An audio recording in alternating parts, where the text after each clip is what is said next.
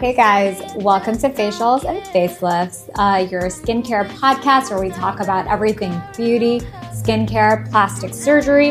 We debunk myths, we talk about trends, and we're here for you guys to give you a little bit of education, but also make it fun. I'm one of the hosts, Dr. Deepa Bhatt. I'm a plastic and reconstructive surgeon. And I'm Brittany. I own Skin Radiance Med Spa. I'm also a licensed medical esthetician. So let's just jump right in. I know that we had been talking about the differences between lasers and chemical peels. And I think maybe just starting with chemical peels, and then I'm much more familiar with chemical peels, and I know you have definitely used different types of lasers and stuff. And I just kind of want to go over the differences between it.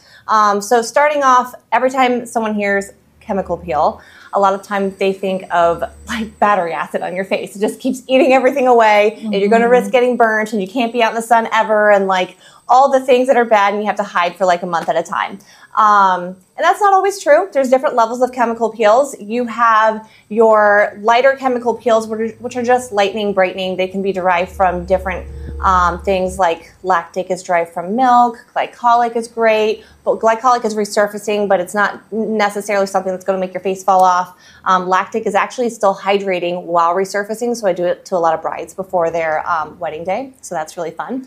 And then you go to higher grade chemical peels. You can have your TCAs, Jesners, and then you have your like medical, which those are the ones that all those stories that you hear about of not being out in the sun and hiding for a long amount of time. That's the medical ones. And those need to be done by an experienced professional. 100%. Don't go on Groupon and look for some kind of really, really strong chemical peel. I just don't advise. Don't do the discount on that one. Do your research. Well, honestly, the same could be said about anything in the aesthetic field. Absolutely. There's so few things that you should be discount shopping on that are the same throughout. And to your point, I feel like when people say a chemical peel or a laser, it's such a broad category. It's like saying I drive a car. Well, okay, do you drive like a Mini Cooper? Do you drive a Bentley? Exactly. Like, what are you doing? Like, because obviously, if you drive a car from like the 1800s that's like, an old vintage antique, whatever, it's going to run very differently. I am acting like a car expert. I'm not. You're doing really good with that analogy, though. It's going to run a lot differently than something, than a Tesla. They're two very different vehicles, right? And so it's interesting when you say that, there's different types of chemical peels. Yes, 100%. There's different types of lasers as well. And the way that your skin tolerates them, maybe you're a good candidate for one, maybe you're a really bad candidate for another one. But that's why you go to the experts. That's why you figure out what is right for your skin, whether, it has to do with your Fitzpatrick, whether it has to do with the certain conditions that your skin is more prone to, etc. So it's not like a one and done. I have friends being like, oh, well, I want a chemical peel or I want a laser, but it goes so much more in depth than that. And that's why you really should be going to an expert. Yes. And then one thing you had mentioned, I know a lot of people don't understand. Can you kind of explain what Fitzpatrick is? Yes. So that's a great question. Yes, it's so important when it comes to lasers and chemical peels. That is very, very important to determine what you actually are a candidate for. Yeah. So I think a lot of people that are somewhat familiar with the Fitzpatrick scale just assume that it has to do with the color of your skin. And that is a part of it, but that's not all of it, right? So the Fitzpatrick scale actually has a lot to do with how your skin reacts to the sun as well. Yes. So Fitzpatrick 1, that is very, very, very traditionally fair-skinned, and they tan very, very rarely. They burn very, very easily. Versus all the way on the other, you have a Fitzpatrick that is much higher, and then those patients never, ever almost burn, and then they tan very, very easily. So it is a scale. Do you have more to add? Well, yes, you have the scale. Even when someone is judging your Fitzpatrick, like you were saying, ethnicity kind of weighs into that a lot. For example, my ethnicity, I'm Chinese, and my skin is not super dark. I mean, I have olive skin. I have a nice color.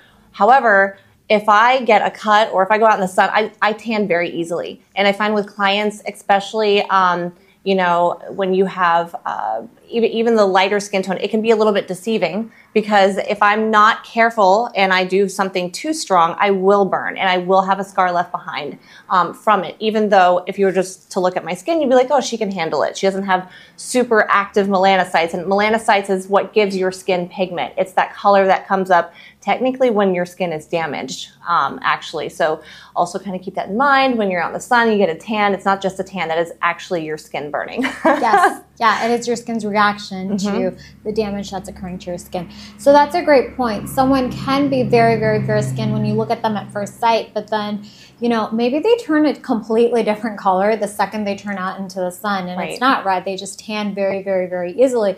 And so then that should be your tip off that this patient probably has a higher Fitzpatrick than someone that is paler, but then just burns the second they step out into the sun. Right? Absolutely. And then understanding the Fitzpatrick, number one, if you have an understanding for that, then know that a lot of people think, I've had so many people call and they'll just be like, I want the strongest chemical peel possible. You know, I had one done in the past and it was amazing. It just took everything off and then I was, you know, it looked great and I do it once a year.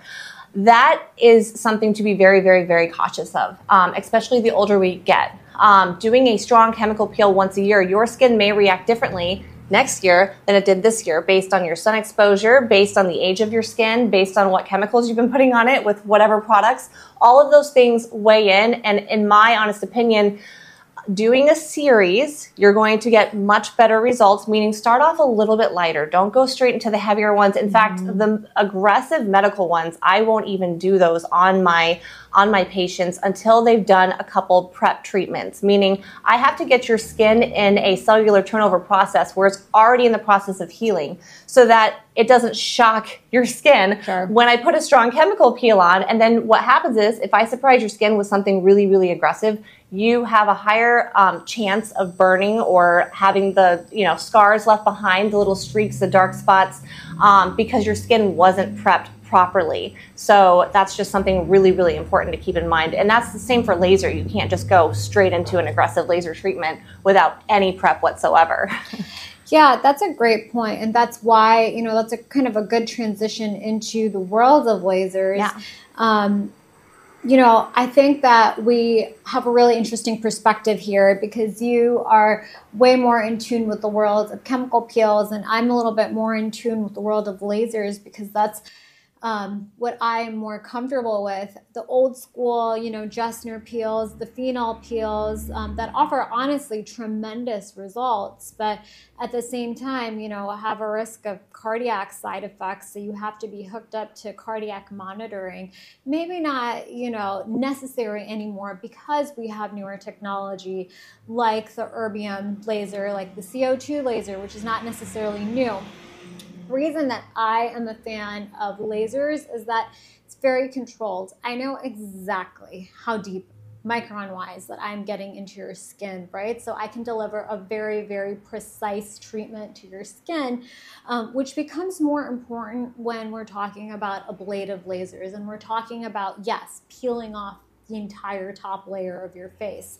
You want it to be a little bit more controlled than maybe taking someone to the operating room, sedating them, and doing a phenol peel. Yeah, I agree with you. I love my chemical peels, but when it gets to the extent like you're talking about, where I don't want to have to hook my patients up to anything to do a chemical peel, that's very, very aggressive. I would rather go the route of laser. But talking about laser, I have a lot of people assume that lasers are also all very, very aggressive. Is that the case? Do I have to worry about downtime with a laser? And then you had mentioned different kinds of lasers. Are they what makes them different? Is it just a different brand, or do they target something different? What would I be looking for if I'm looking for some kind of laser treatment? Yeah, great question.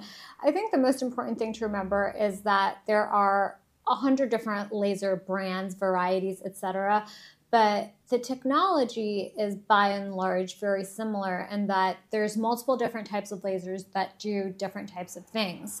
We can broadly categorize lasers as ablative and non-ablative, and there are some lasers like the Cyton Halo, for example, that are mix of ablative and non-ablative. And that really has to do with how aggressive these lasers are. Ablative means it takes off, the entire everything, right? Okay. And then non-ablative means that it doesn't take off the top layer, it targets deeper.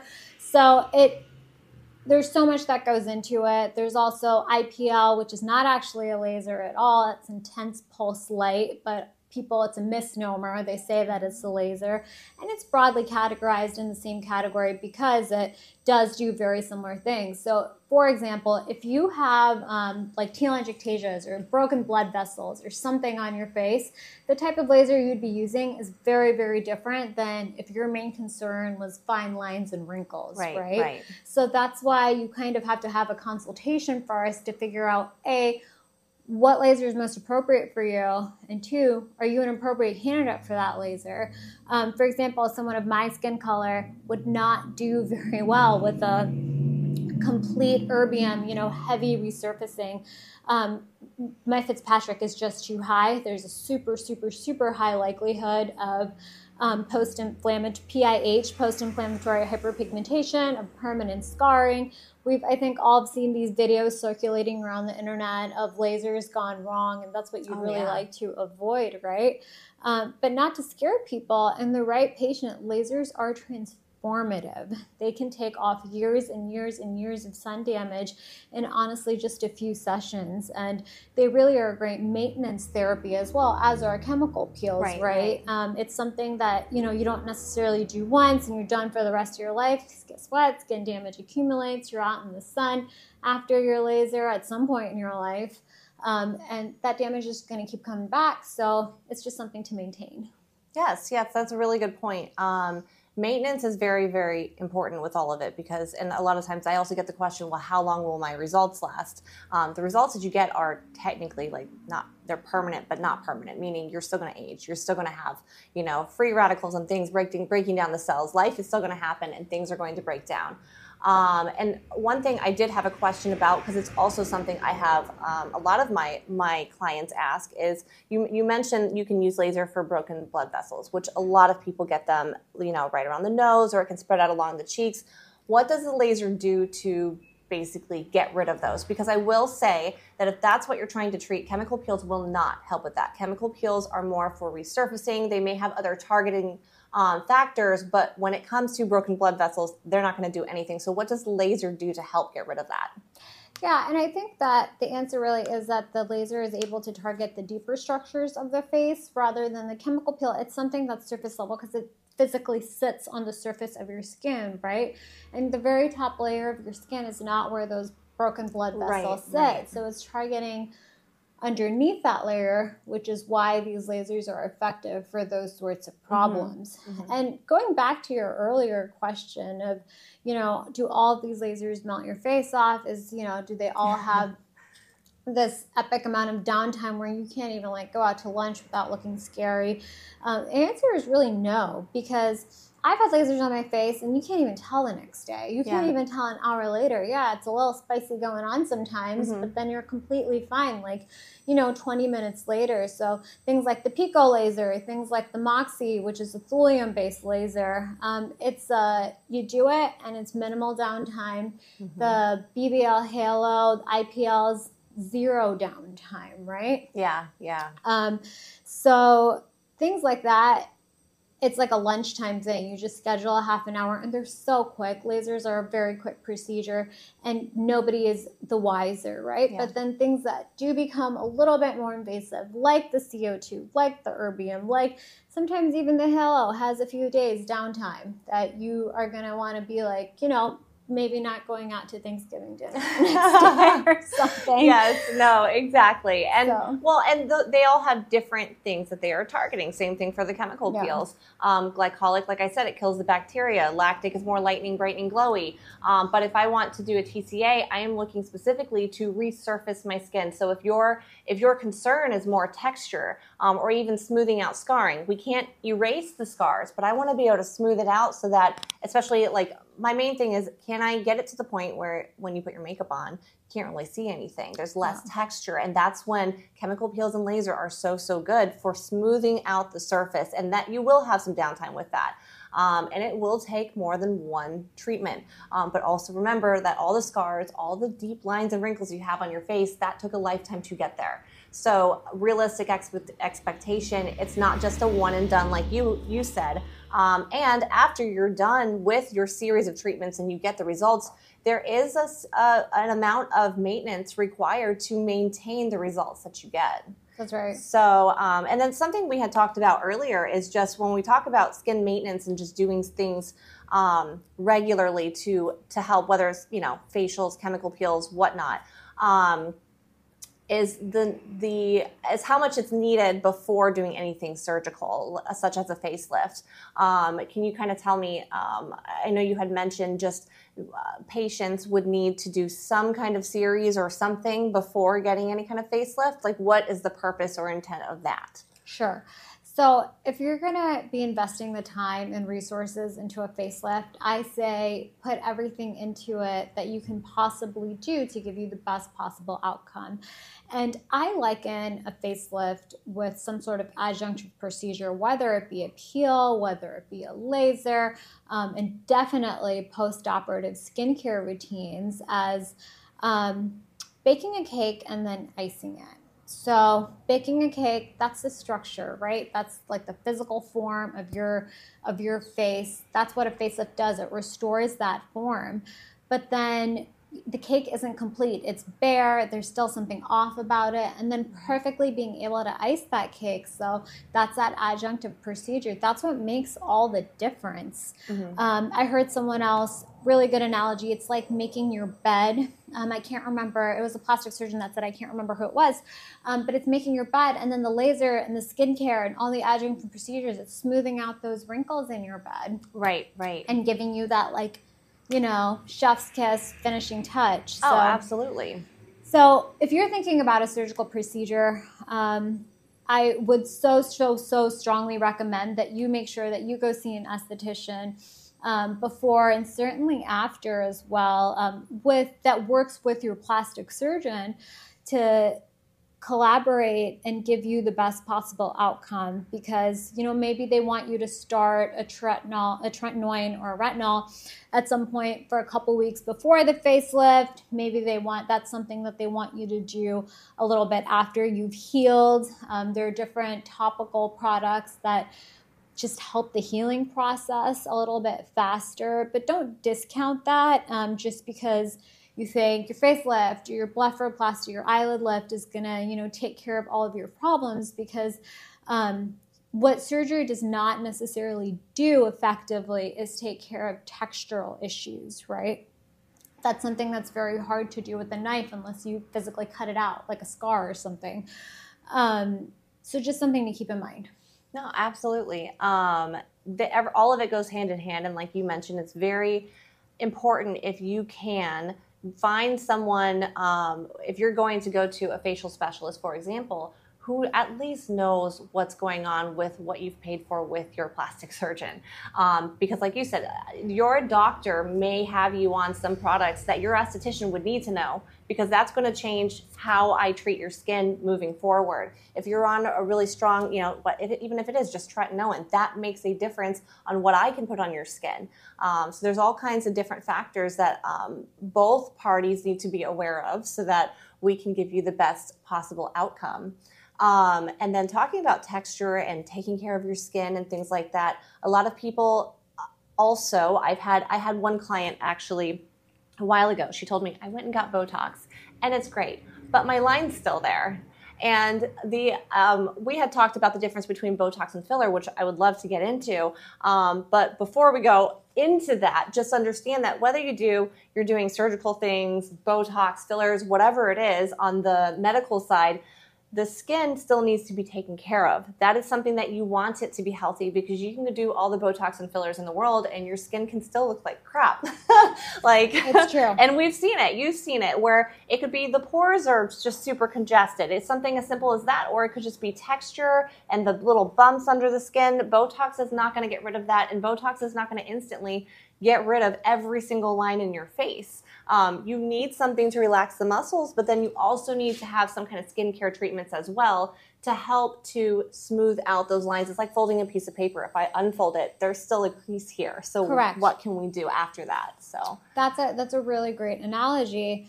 And I tell patients the same thing. I say your facial muscles are muscles just like anywhere else in your body. Like, unfortunately or fortunately, but let's say you have a six-pack. You've worked really hard to develop that six-pack. If you have, an ice cream sundae one day, your six-pack doesn't magically disappear forever. Exactly. Right? And thank God for that. Thank Not goodness. that I'll never know. But Botox is the same way. Yes, it'll relax those muscles, but it takes years and years and years of time to build that up, right? To build those deep set wrinkles up.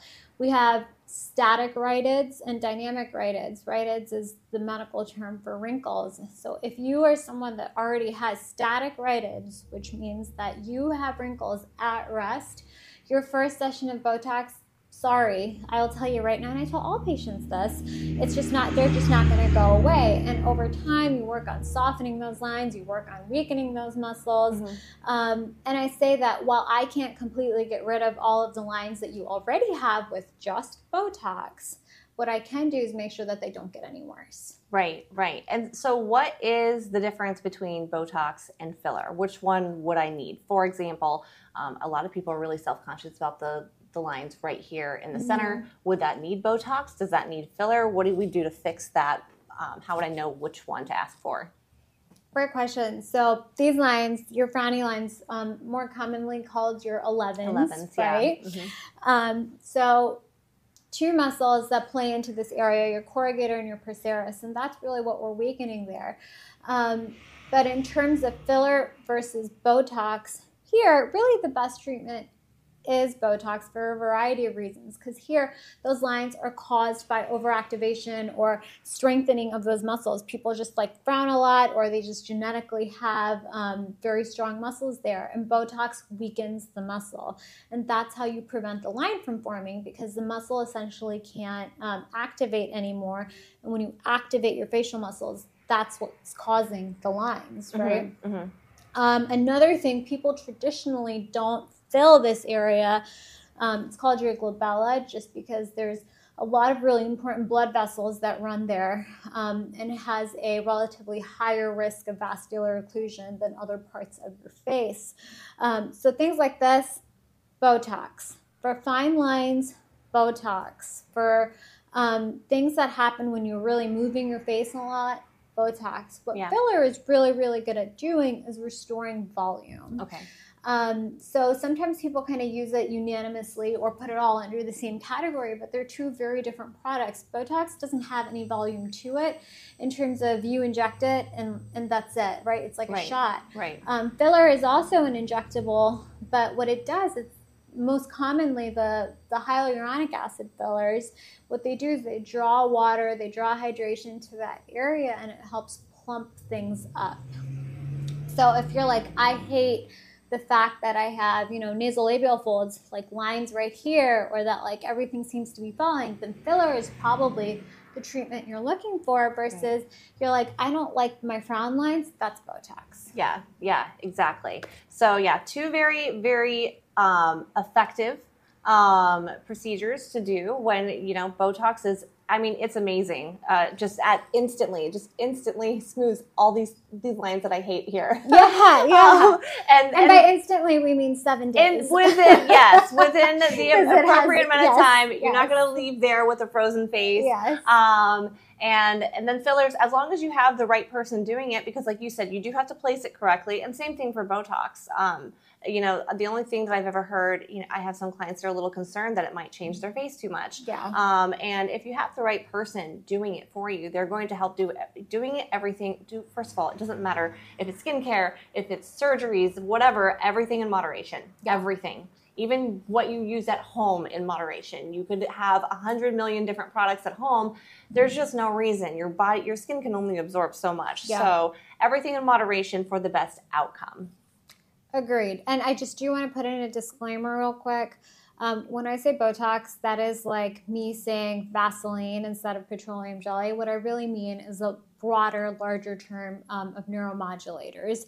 So Botox is kind of like analogous to me saying Dysport or Xeomin or Daxxify or Jeuveau. There's many, many different brand names.